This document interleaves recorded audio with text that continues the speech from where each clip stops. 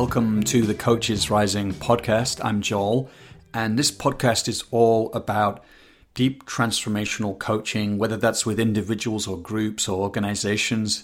And we have a lot of people tuning in who are just passionate about this human journey of unfolding and awakening. And so in this conversation today, I'm going to be joined by Bob Anderson and Nicholas Yanni. They've come together recently to collaborate and birth into the world a program called Integral Leadership. The tagline is, "The future of leadership is integral, informed by unity." So we're going to talk about what is this program? What do they mean by integral leadership, informed by unity? What capacities come online as we grow into this phase of our leadership? And what are some of the practices we need to take on? And what's the work we needed to do to open into that space? And just so I'll say a few more words about Bob and Nicholas.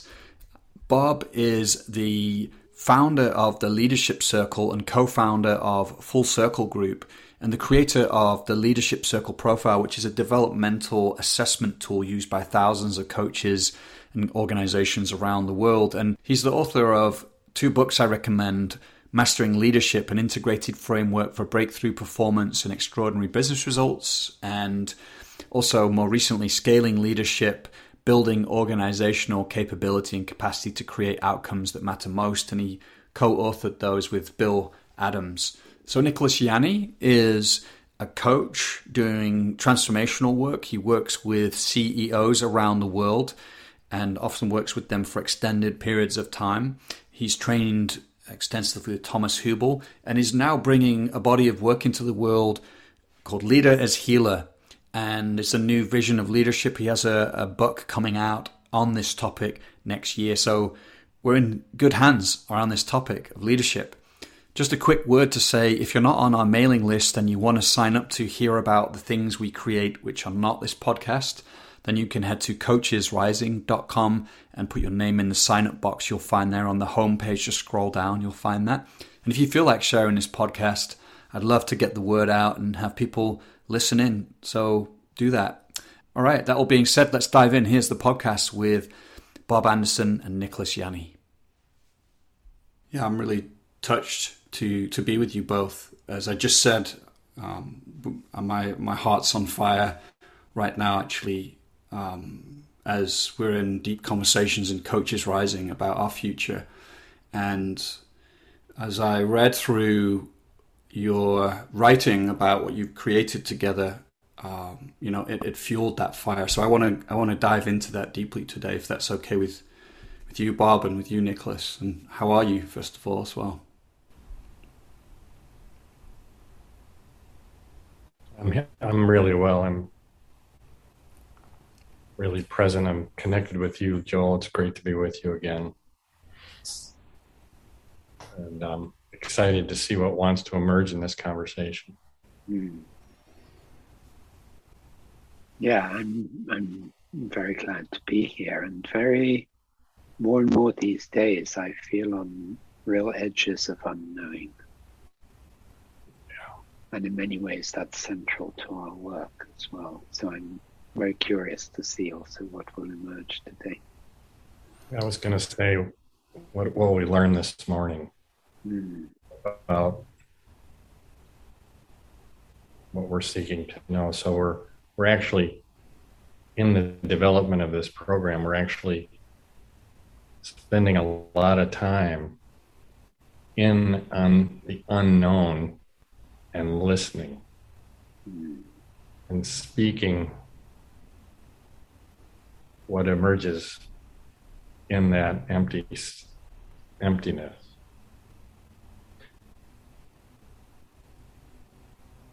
So I'm really eager to see what might emerge this morning.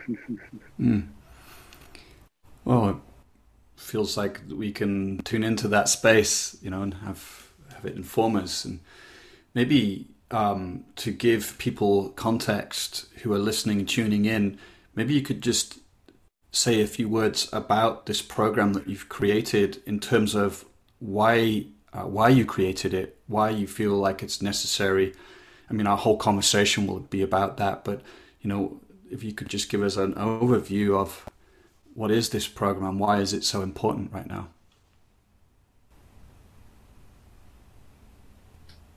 Well, we're in what Martin Luther King called the fierce urgency of now, globally.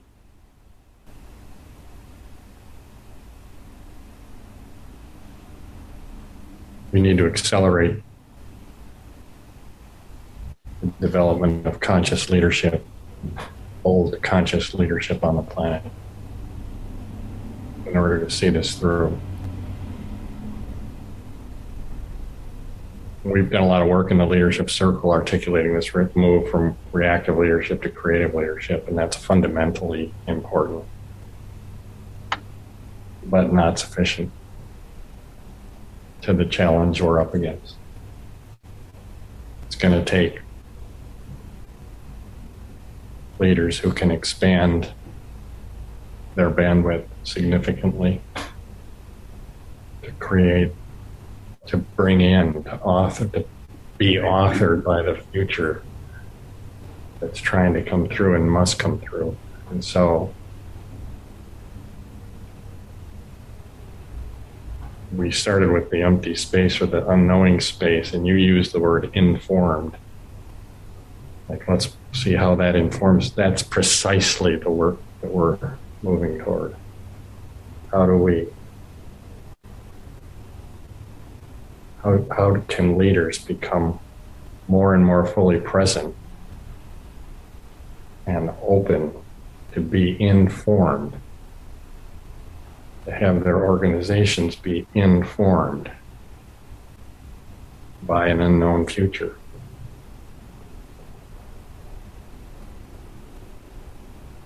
And we think that's essential now, that literally we have to reinvent society on every level. Energy, governance, social structures, justice, ecological justice, racial justice, gender justice, economic. I mean, we've just got to reinvent. And when we sit with that, we realize we don't have a clue. We really don't have a clue of what it's going to take.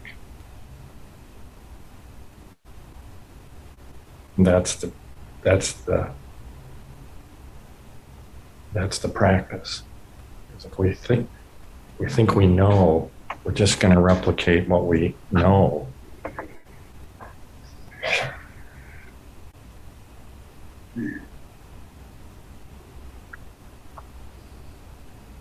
So there are practices that allow for this expansion of bandwidth in the greater capacity that comes with it, and that's what we're about. What we're experimenting in.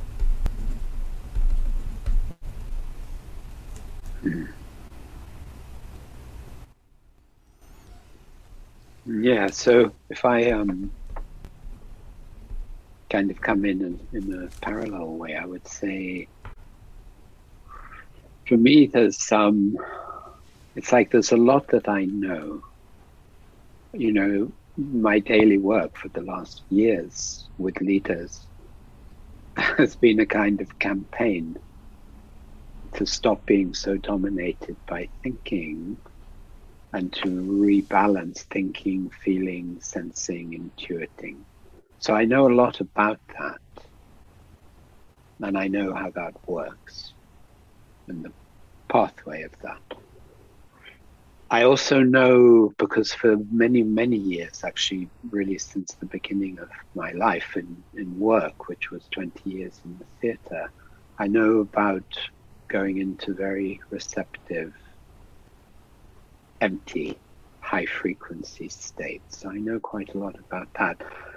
With this work, the more we unfold it, or the more it unfolds through us, I feel a different level is what we're really seeing, what can birth itself.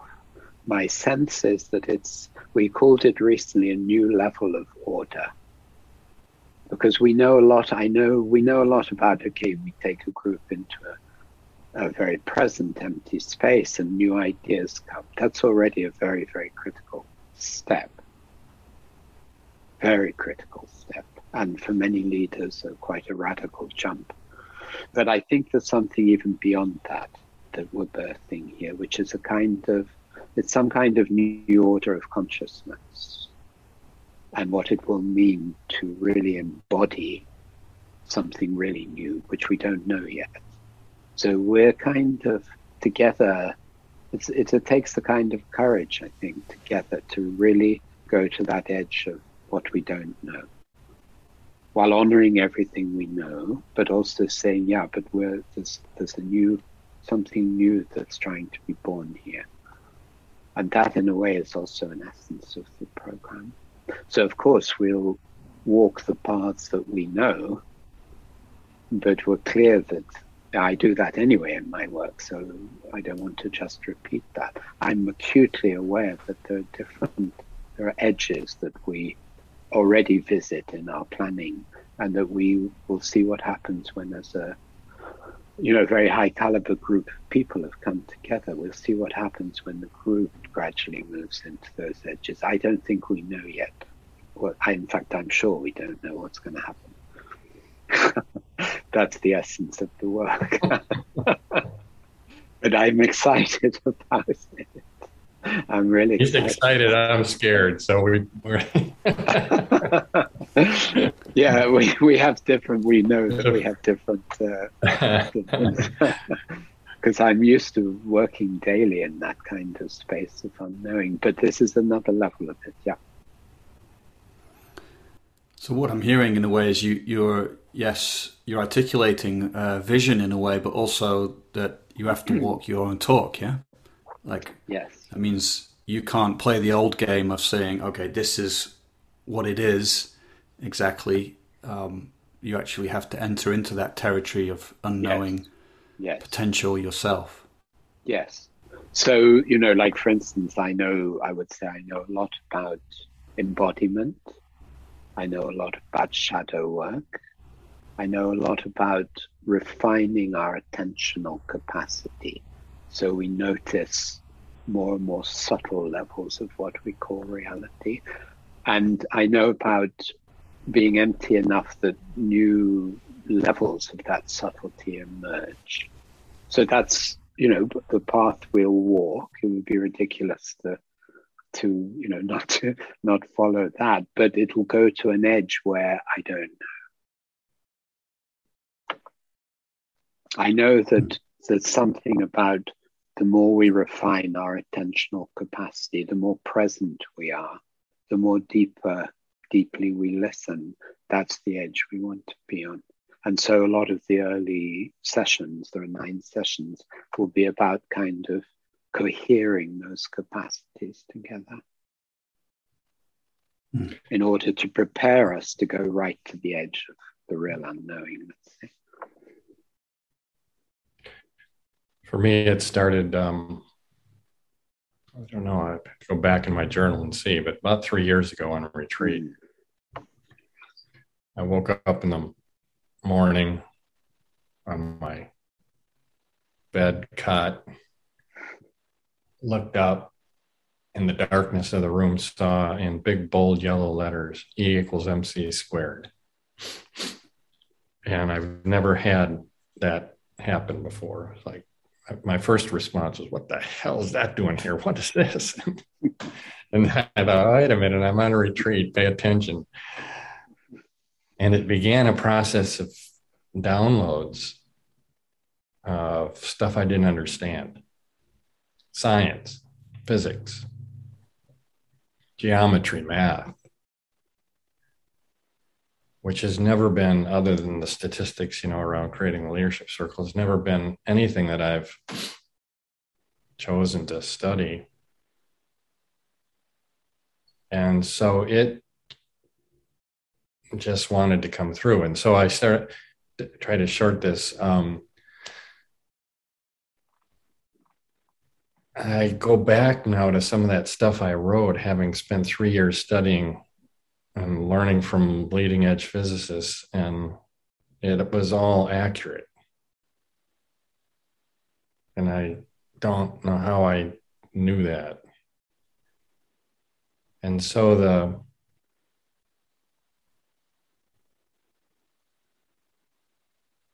that Einstein, says things like, and he's very precise about it, and he's talked about it a lot, and we've largely just shelved it, that the intellect has little to do on the road to discovery. 99 times I think and get nothing. I swim in silence and ideas come to me. And that when you get to the leading edge of what physicists are saying about this, how reality is actually working, it fundamentally upends our paradigm of reality. And we need that. We're living, most of us, in a mental model that's very outdated and not at all consistent with the fundamentals of how reality actually operates.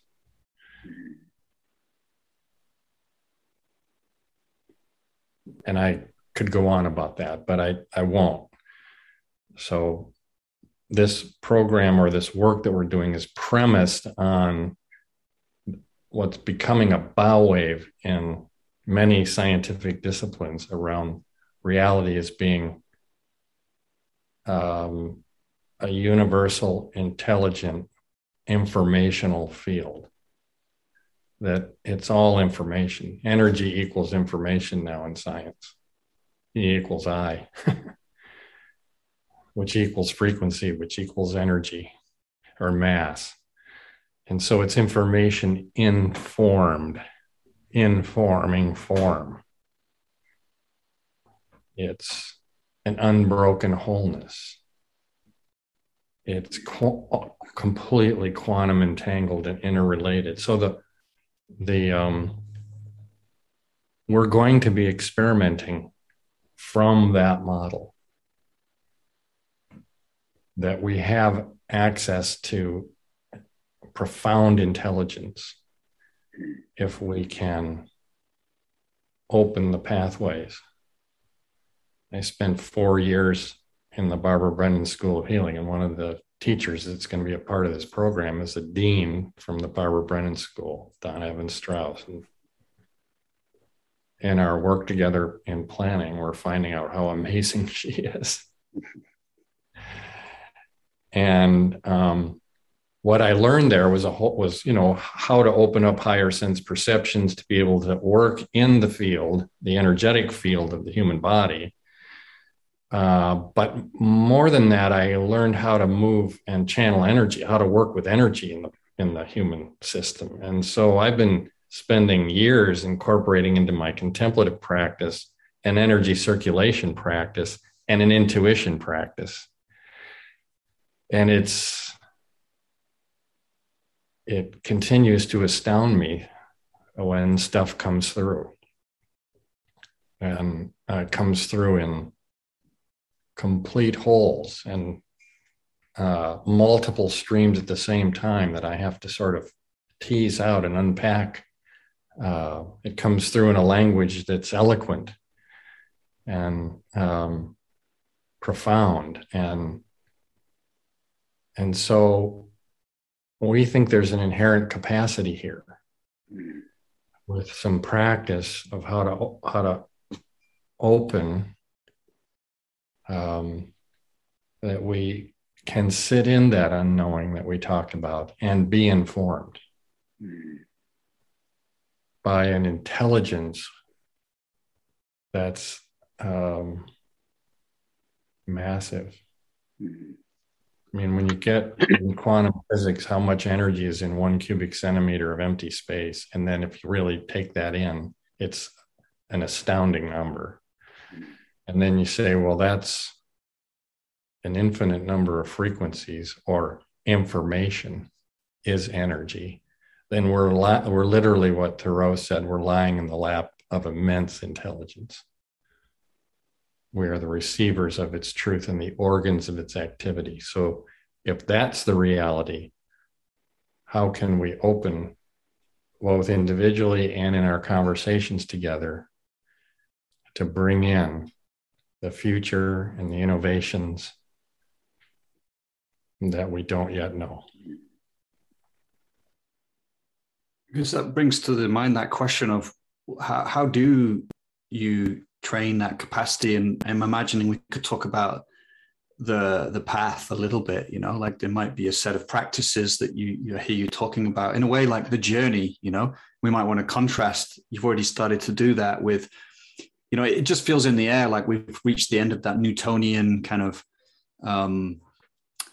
era where there's been a huge emphasis on the rational, and that everything the rational brings, both positive, many positive things, and logic, but also perhaps some of its limits, you know. And it just like this idea of expanding our bandwidth for me really captures something. It speaks to me deeply, you know, that it's just inadequate if we rely on logic and rational thinking alone. So could you speak a bit more about how we, you know, I've put a lot in there. So like both like, how do we cultivate the capacity to open and attune in this way you're describing?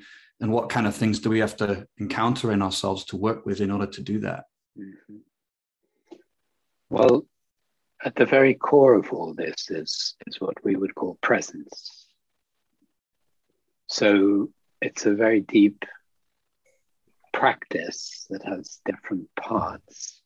Of course, embodiment is a core part. Opening subtle senses is a core part. Working with shadow is a core part, which perhaps we'll come on to talk about.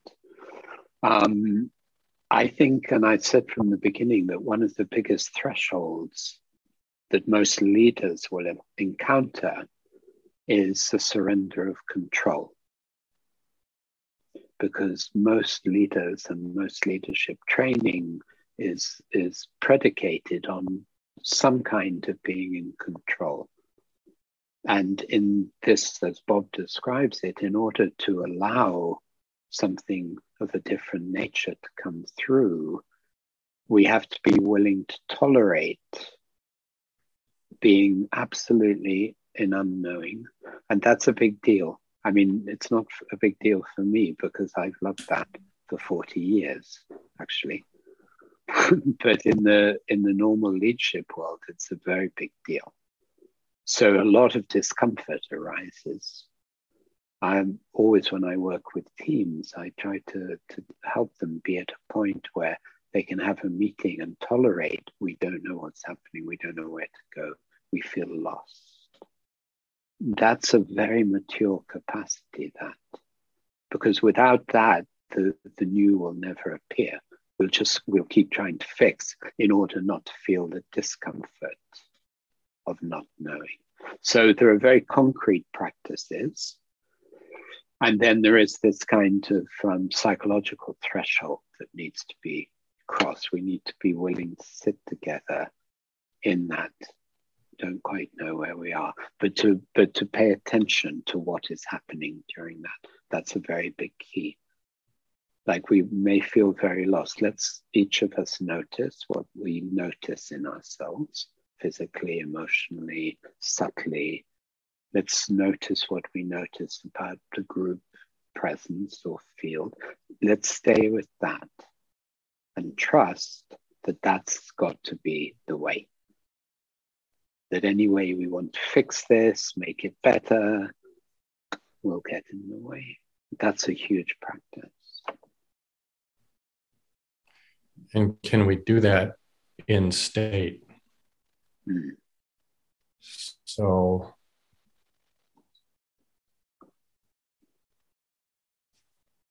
one of the things they've found in the psychic research is that you put two people in separate rooms and have them connect, and their brains start to synchronize. Brainwave patterns synchronize, left and right hemispheres synchronize, heart rate lowers, they go into a more calm state. So literally, and it always moves from the one of greater coherence, bringing more coherence into the field of one who's less coherent.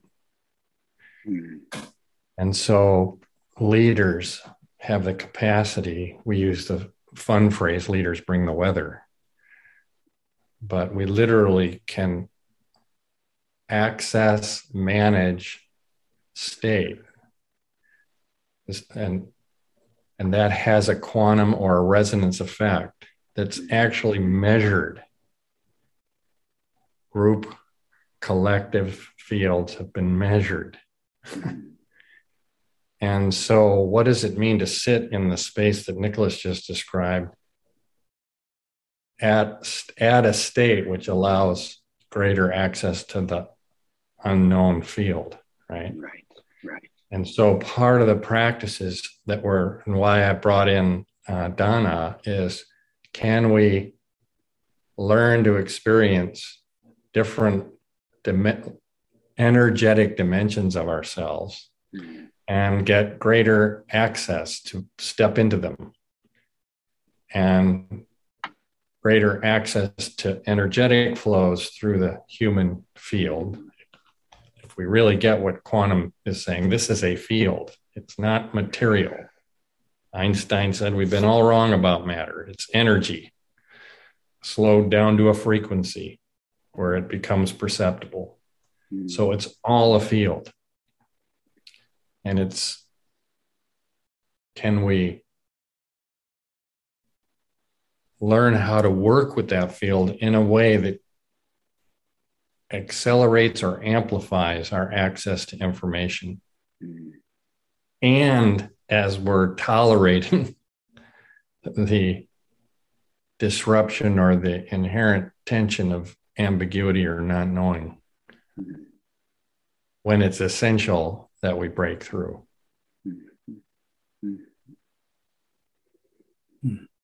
Yeah. And I want to say a little bit more in exactly that context about embodiment, because it's a word we use, but I want to hold a flag for how deep that territory is. I don't think we realize mostly the degree to which we've become disembodied. And this path of embodiment, in my experience, is lifelong. I mean, I've been walking it for over 40 years, and it keeps deepening. Very literally. Like, I remember 2 years ago, I started doing intensive Qigong every day. And after about 6 months, it was 3 years ago, because I remember being in Heathrow Airport, obviously pre-COVID, and I suddenly noticed I'm walking differently. My whole experience of my legs had changed. That's an embodiment. And just in the last week, and I believe it's quite linked to the work we've been doing, because we're meeting a lot to prepare this program, I've also noticed I'm walking differently now. It's really interesting. Like there's a different connection with my legs coming down even more.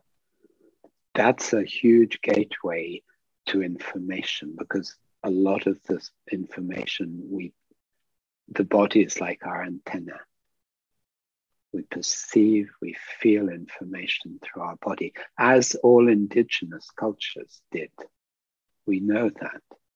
But in our development, in our development of the rational mind, we gradually abandoned that. And we need to restore the sophistication of the rational mind with a deep embodiment and, of course, an open heart. But embodiment is very critical in this. It's a pathway. It's a major pathway. Major pathway. And the interesting thing is that the more we become embodied, which is a dropping down, it's like a coming home to our base. You know, in my 3-year actor training, which was following a very kind of particular, quite extreme methodology, famous Polish director, in essence, we spent 3 years opening the pelvis. It might sound strange, but that's what we did for 3 years. And very intensively. The body is a huge portal. But what I wanted to say is that the more we drop down into our base, there's a great paradox. It's that we also fly more. It's a real interesting, I don't fully understand it. I know how much I experienced it, that the more grounded we really are, it's like we're also in a high frequency. And it can feel like Grotowski used to say, you get to the point where there is no more body.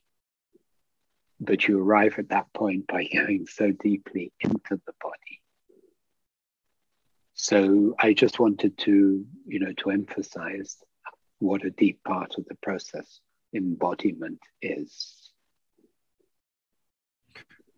We were in this recently in one of our meetings, and we realized that this human process that we're in is an incarnational process, that we're not done. Like, incarnation isn't something that happened once. We're constantly, I think, working to embody and inhabit more of who we ultimately are. Right. And so the great sages and mystics and saints and shamans have brought into embodiment a wider bandwidth. And it's not just high frequency, although because of the physics of it, there's an equal and opposite.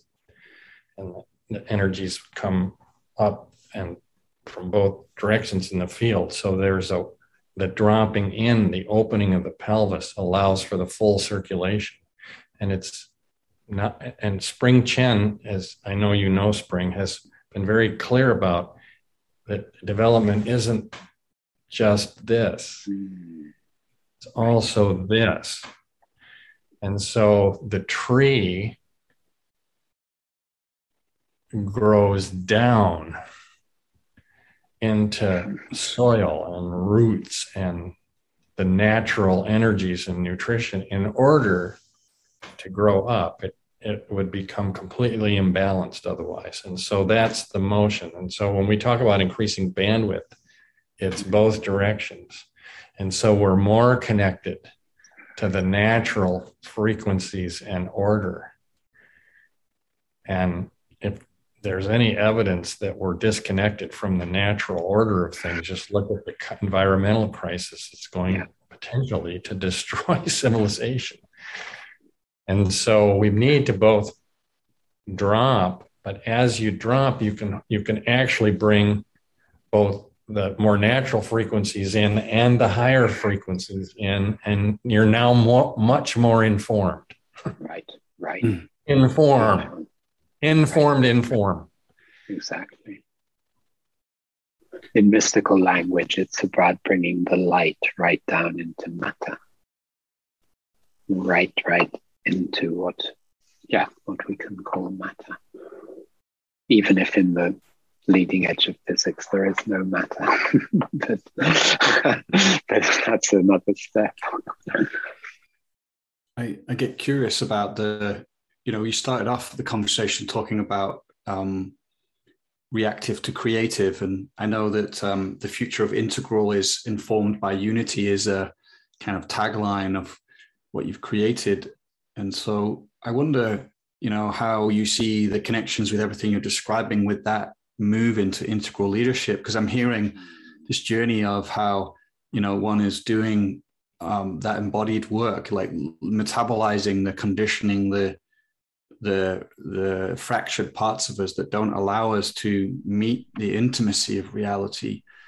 And in so doing, we're kind of refining ourselves as an instrument to remain in that unknowing, to be able to perceive. And but I'm also thinking, there's a real shift when you move out of that creative leadership in the way we relate to meaning making, and thinking and who we take ourselves to be. Our very identity, in a sense, becomes much more fluid or open and expanded. I wonder if either of you, does that bring anything up Does that resonate? Yeah, it does. Go ahead, Bob, then I'll speak to it. Well, the premise, and I think the foundational principle, it's one of the things we want to experiment with in this workshop is a deep dialogue on the condition of the world. Like where are we really?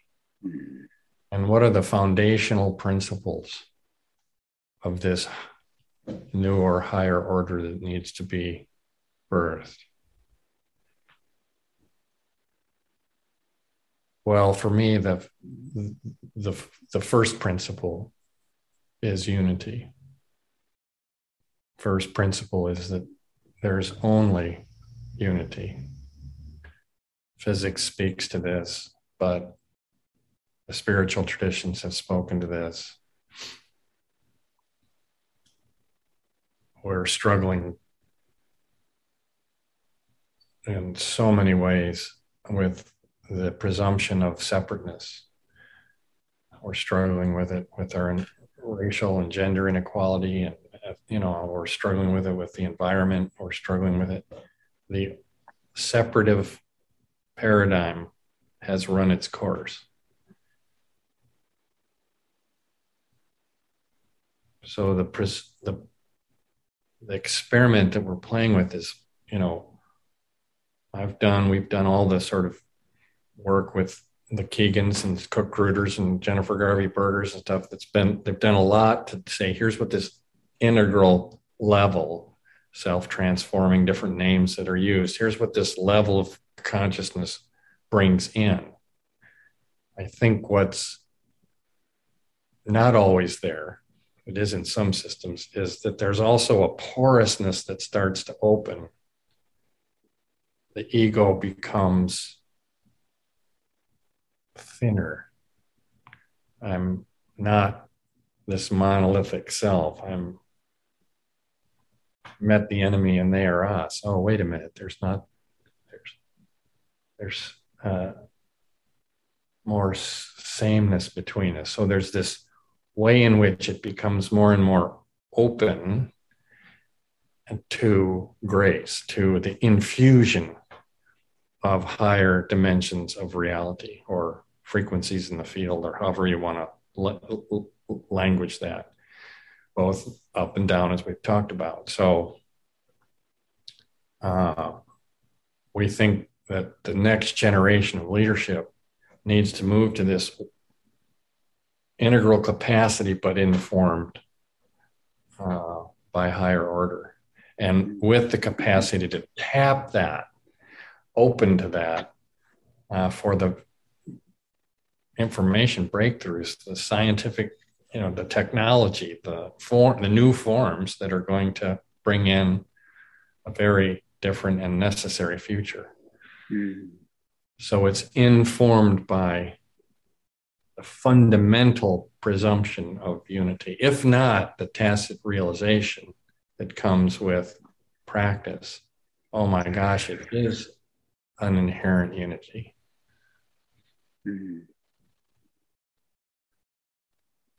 No, yeah, and actually, right. I want to actually add something that I thought you were going to say, which is interesting. Maybe you said it so often that it's no longer interesting for you to say it. But I think it's very important. So let me say it, which is that a key part of the move from creative to integral, as I understand it, is from self-authoring to what is trying to author me. That's that's not just a little jump, that's a different paradigm altogether. And that's, by the way, where the control issue comes in. Because in the creative level, there's a lot of, I'm really driving and I'm in control and I'm relatively conscious and so on. This is to what is wanting to author me. How do I listen to that? How do I receive that? And in the end, what does that call us to do? That's really where we'll get to, we hope, towards the end of the program. What is that really calling us, each of us and collectively, to do? when we're in that very different consciousness, because it's a very, very different consciousness. I mean, I could say it very simply in an example I've also given many times from my time in the theatre, because I think artists know a lot about this. Artists know a lot, but so do scientists. Most great scientific discoveries, when you really look, have come in a moment like that, of something very different happening.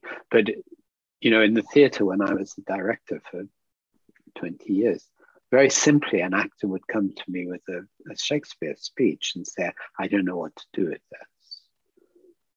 And my answer was always more or less, I couldn't care less what you want to do with this. The only interesting thing is, what will it do with you? And when the actor learned the meaning of that, and as we studied over many years, learned to be in that openness, totally embodied, empty openness, and would start to speak the words, there would be this completely unforeseeable stream come through him or her. That's the edge.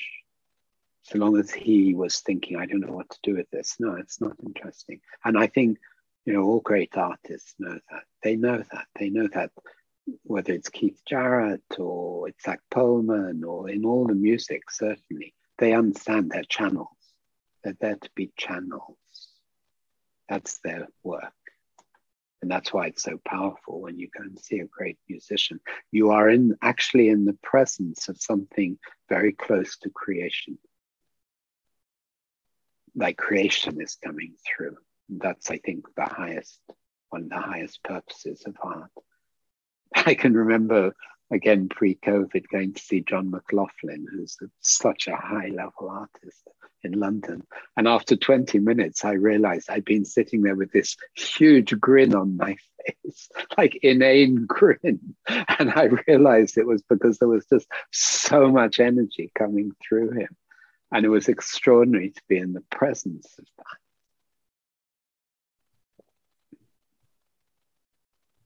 Part of the reason I first met Nicholas was I knew that this was trying to come through me, this, as I talked about. And I also knew that I needed to be able to presence it, not speak about it, but speak from it. To be an embodied resonance of the very thing we're trying to talk about. And I have a tendency to get caught in my more constricted, egoic place of where the focus shifts from this to how am I doing? How is it going? Is it going, you know, and then I get tight, and am I being impressive enough? How's my credibility doing? I have all this going on, and it just constricts. And then I'm working hard to make the connections, and I don't want to live there anymore. I don't want to do the work that's trying to emerge in this last third of my career from that place. So we did and have continued to do some shadow work around that. Like, what's at the core of that? Really at the core of that. And this is another practice. Like when you mentioned that much energy pouring through, or the ability to surrender that completely, the purpose and the energy of it, the vibration of it, the bigness of it, will pull up all these parts of you that aren't ready yet, that go into fear or doubt or get triggered, and so that work is essential. And it also then opens the field, the fragmented, constrained, they're like resistors in the field, frozen energy. A lot of different language gets used here. that restrict or distort the current, constrict the current. And so one of the core practices is, how do I work with those parts of myself? And so the ascending current, or the pull of purpose and aspiration, has to be downloaded through the descending current, right, into embodiment. And then we hit our shadows. We hit our traumas. We hit our smaller places. And those need to be compassionately worked with. Met, felt, included, welcomed. And it's a hard work, that, in a way. So, because we all, it's like, the way I see it more and more, it's like we all live in a bubble of I. And that bubble is created to large part based on what we excluded, of all kinds, by the way. A lot of different material. A lot of it is painful material, where we were hurt or wounded or frightened. And to go forward, we had to exclude that. We had to freeze it. And then we were in this bubble that could go forward, often very well. But it also contains higher functions that we also excluded because maybe they weren't welcome. Maybe in my family life, if I started talking about spirits, or I was told to stop being so stupid or whatever, not let alone my creativity. I think it was Marion Woodman or some very famous woman psychoanalyst who said that at school she painted the sky green, and her teacher shamed her and she didn't pick up a paintbrush for 40 years. So all parts get excluded. And then, of course, we have the intergenerational streams as well that are part of what we call the shadow, and more collective streams, which are more obvious in certain tribes. Let's say if you're Jewish or if you're African American, by definition, you're carrying in the very fabric of who you are, you're carrying terror, for instance. And so long as that remains frozen, your capacity to become fully online is reduced. Your capacity to receive the downloads, and that, as Bob said, that they come right in, is reduced because they hit these frozen layers. So I think it's very unique in the program and in Bob's model that there is purpose and there is shadow, because it's very rare. In my experience, it's very rare to do real shadow work. We talk a lot about it, but real shadow work means we dare to feel more. We dare to feel those places that are frightened, angry, sad. But there's a tremendous opening as we do that. It takes a lot of real holding, a lot of safety. And we really intend in some of the sessions to really open the space for that. Because also when in a group where one person dares to go there, it has a very strong effect on the whole group field. It's very interesting. Like people have light bulbs suddenly, even though it looks like just one person. It's going through what seems like a very personal process. This is where we touch into a unity in a different way as well. That we're in this unified fabric. And when something really opens in one person, they dare to feel something that they haven't felt for years, let's say. It opens the whole energy field of the group. So that's also a very important part of the program.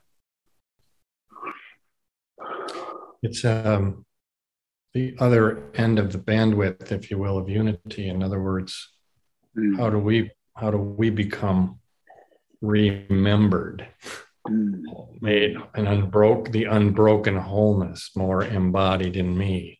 Exactly. And so and then of course what remains in shadow will get embedded in the new system. if we're about how do we bring in a new order, how do we lead the organizations of the future, those distortions that are in the field, that are intergenerational or personal, cannot not be built into the fabric of the future. And so this dynamic between being informed by what's trying to come through, activating the very stuff that isn't up to that, and then working that so it actually can come through, and then you're embedding into the new order a much more coherent, higher order structure. Yeah. And I'll just say a little final word on that shadow work. We, in my view, waste a tremendous amount of time thinking we have to change, transform, heal feelings, when actually the most important thing is that we get safe enough to feel them. And then what Bob is saying naturally happens, like there's an alchemical process that happens. The other thing I was noticing earlier was, I hit this, I think, in our meeting yesterday, Nicholas. It's a nice idea to say moving from being authored, from being self-authored to being authored. It's a nice, right? And everybody goes, yeah. But there's an intimate relationship between being authored and that unknowing. Like, to really allow yourself to be authored is to not know. Like, fundamentally, I don't know. And that's a scary place, or can be. It holds a lot of tension. And so that's related to the shadow work, is how do I hold that? Or do I react to that? Do I go into do I contract? Right? And so this notion of dialogue, which I now think of as collective intuition, how do we create a resonant field in the way we interact that's at a bandwidth that holds a wide enough bandwidth to be informed by?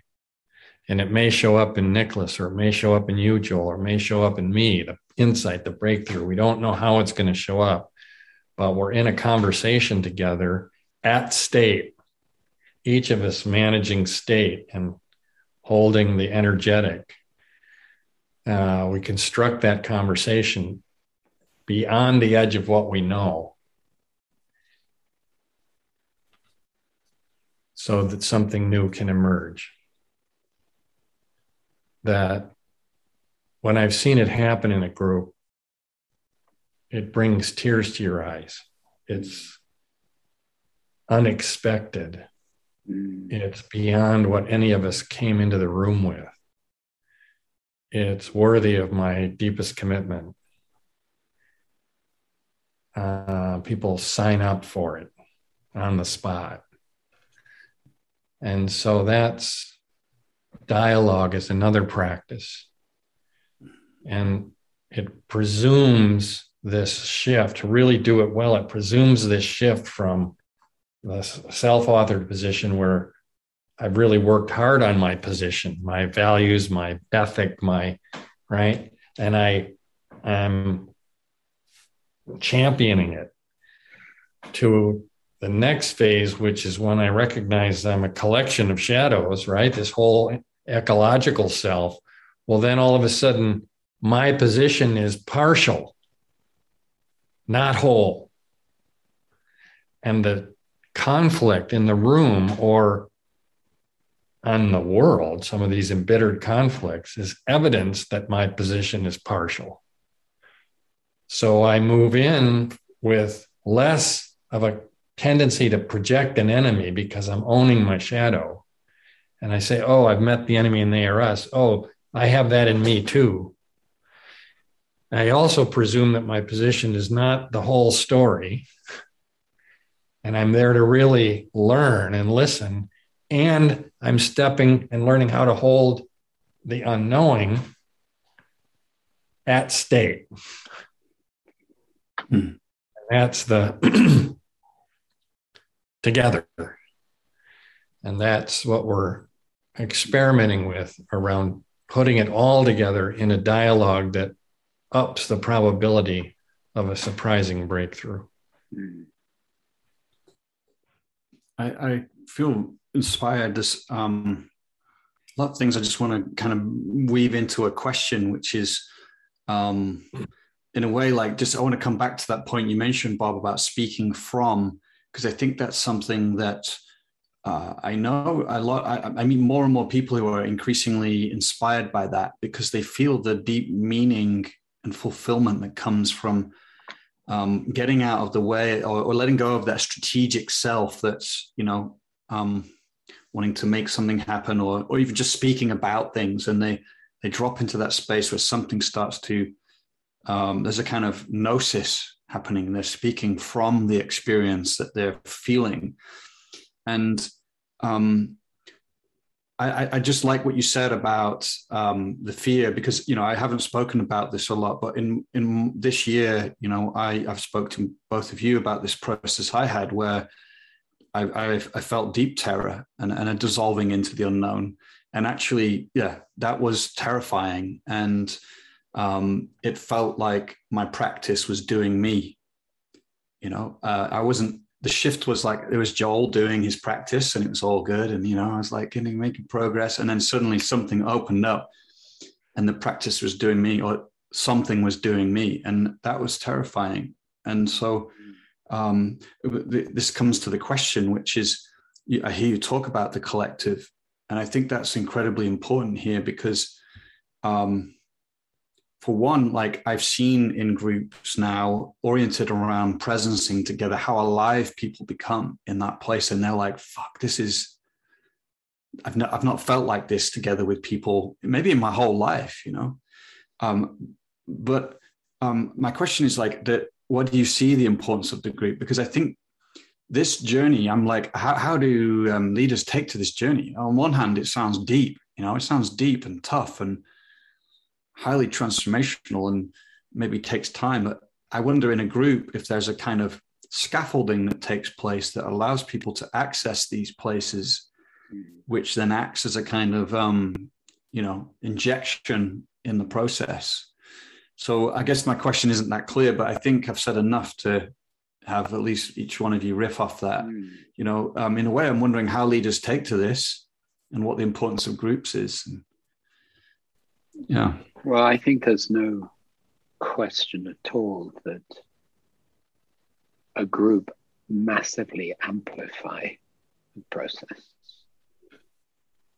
Meaning that, let's take a senior leadership team. If they were all practicing at least the pathway we know we want to unfold and the practices of attention, presence, and therefore able to have at least some meetings. Of course, a lot of the time they have to deal with very operational processes, but let's say they have at least some regularity of meetings where they are willing to sit really on the edge of what they know and stop trying to fix that. What can happen there is way, way bigger than will typically happen in one individual. Meaning the group body, it's the same, when I did a lot of collective trauma work, as you know, with Thomas Hübl, if we were looking directly into the Holocaust, the horror of that, 200 people doing that together creates something much, much bigger than you can do on your own. So there is a group body that's essential in all of this, whether it's looking into the darkness or accessing the higher dimensions of intelligence. So I think we will really discover that, and we definitely hope, well, I hope, let's say, that leaders will really take away new practices for their teams. That happens already when I work with leadership teams, but this will be a big amplification of that. We know this. We know this. We've all been in the room when something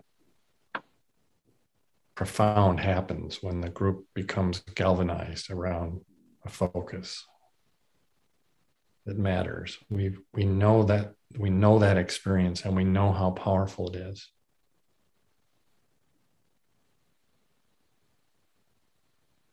What we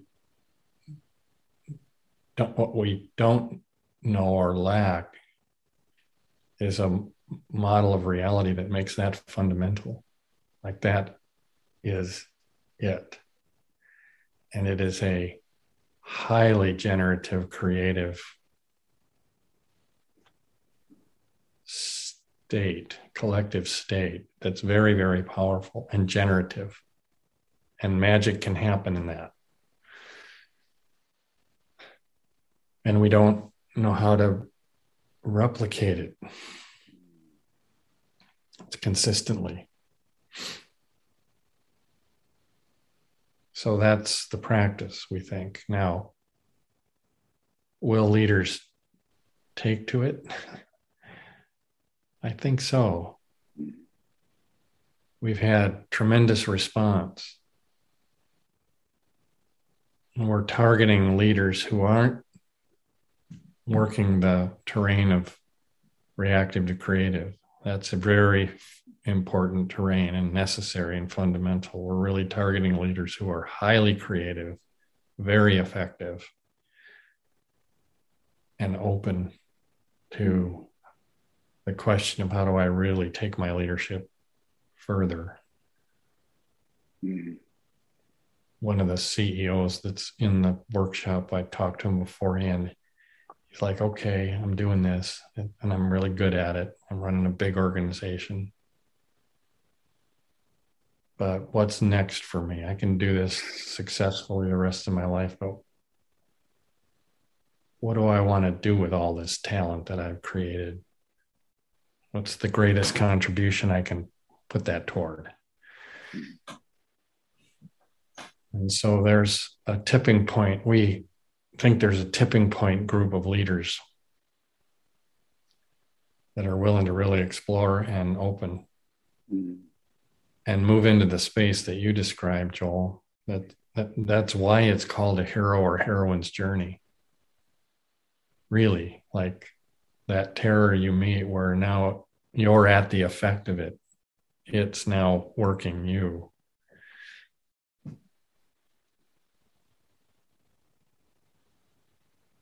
That's the terrain we're opening. And I think there is a resonance and a hunger. We've been moved or touched by the response. I've been waiting for this. Yeah, the program filled within 3 weeks of us putting it out, which I think we were surprised by, but it was very affirming because it's uncompromising if you read the document. Yeah, and in fact we had a waiting. I think we even have a waiting list. But I spoke about my fear too, Joel. So there's also that part of me which goes, we're way too far out on a limb here.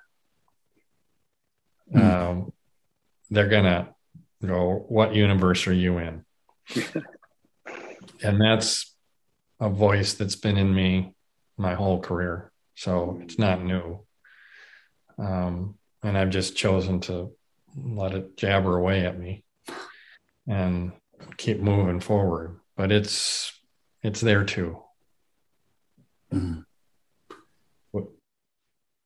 I'm grateful that you are, I mean, like I said, it's highly resonant with me, this vision you hold, and that you're pioneering and putting these programs out, because, you'll be doing valuable work there. People will be learning, you'll be learning what works or what happens and what unfolds. And so I think, that's the way we need to do this now, isn't it? There is through experience, it's revealing itself, not through the theorizing. And I guess like what I'm left with is like, for people listening who do resonate with this vision, like where would you invite them to go? And that could be to your websites, but it could be anywhere. It could be to even things you've been reading. I know you mentioned, Bob, you've been exploring unified science theory, and I don't know, like I think people, I'm just guessing, I'm sure there'll be a lot of people who are like, this touches me, this resonates with me. So how can they fuel that the thing that's touched inside of them? Before answering that, by the way, I think it would be great that we come back in 6 months' time and talk after we've been through the program. It's a good idea. We'll have learned a lot. We'll have learned a lot.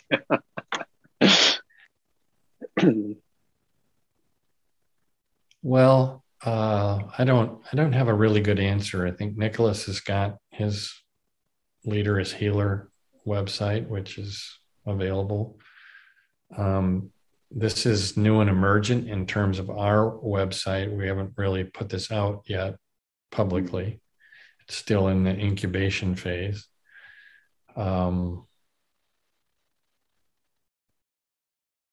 People, I think, are probably familiar with Humanity Rising, which is a daily conversation going on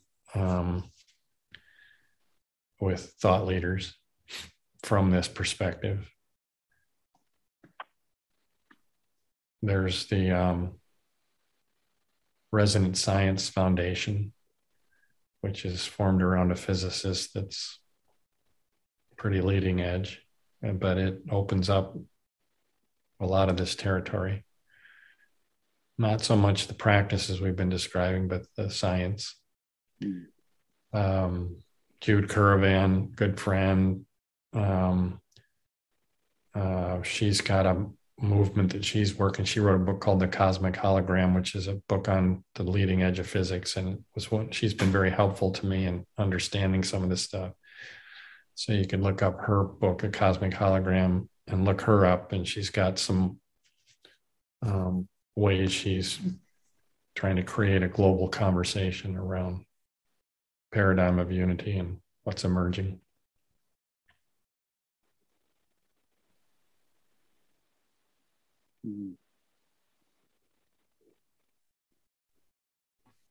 Terry O'Fallon's work on stages moves very directly into the what we're calling integral, what she calls meta-aware, the meta-tiers, levels of awareness. It's not just one. And some pretty good descriptions and experientials around how to access or what it's like to access some of these meta-awarenesses. And one of the things we haven't talked about is that because they're at a higher frequency, they're also, in physics, higher frequency is higher energy, and more energy and information density. So there's just more information. And as you know from your computer, the higher the megahertz on your processor, the faster it's processing. So you're breaking into a more information-rich and faster processing level of mind. And that, so she's working with that in her meta-awarenesses work, which is, I think, very powerful and very instructive, because she says that when people start to touch into these, they actually, one of the markers is they can't complete their sentences because there's so much coming in so fast, and they haven't learned how to process it and make it linear. And so I think Wilber talks about overmind or supermind. Yeah.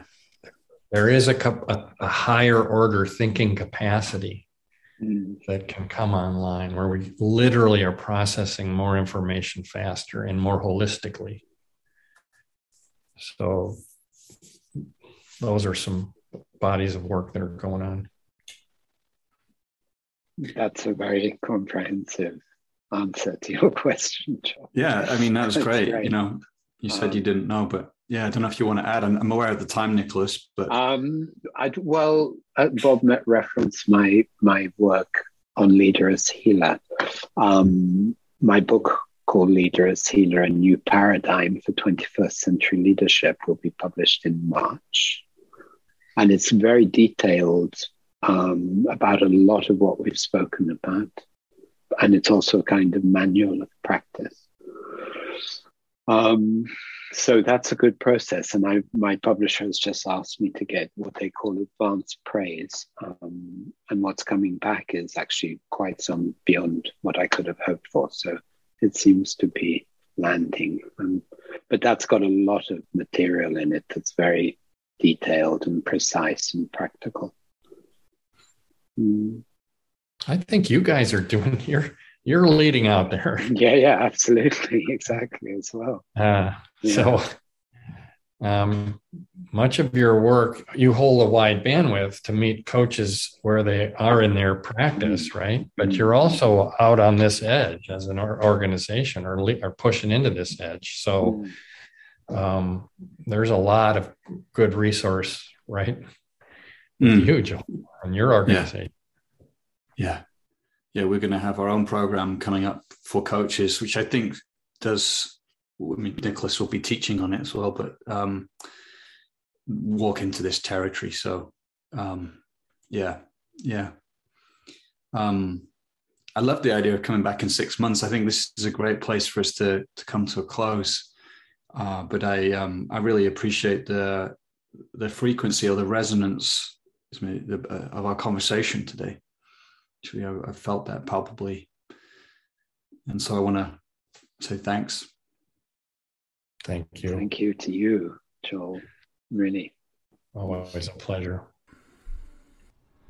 Here we are. We're at the end of the podcast. Just a heads up again, if you're not on our mailing list and you want to stay in the loop about other things we create, then head to coachesrising.com. Put your name in the sign-up box there. You'll also find some of our other offerings, our online trainings for coaches there. And just want to end by wishing you well, and I'll see you again next time.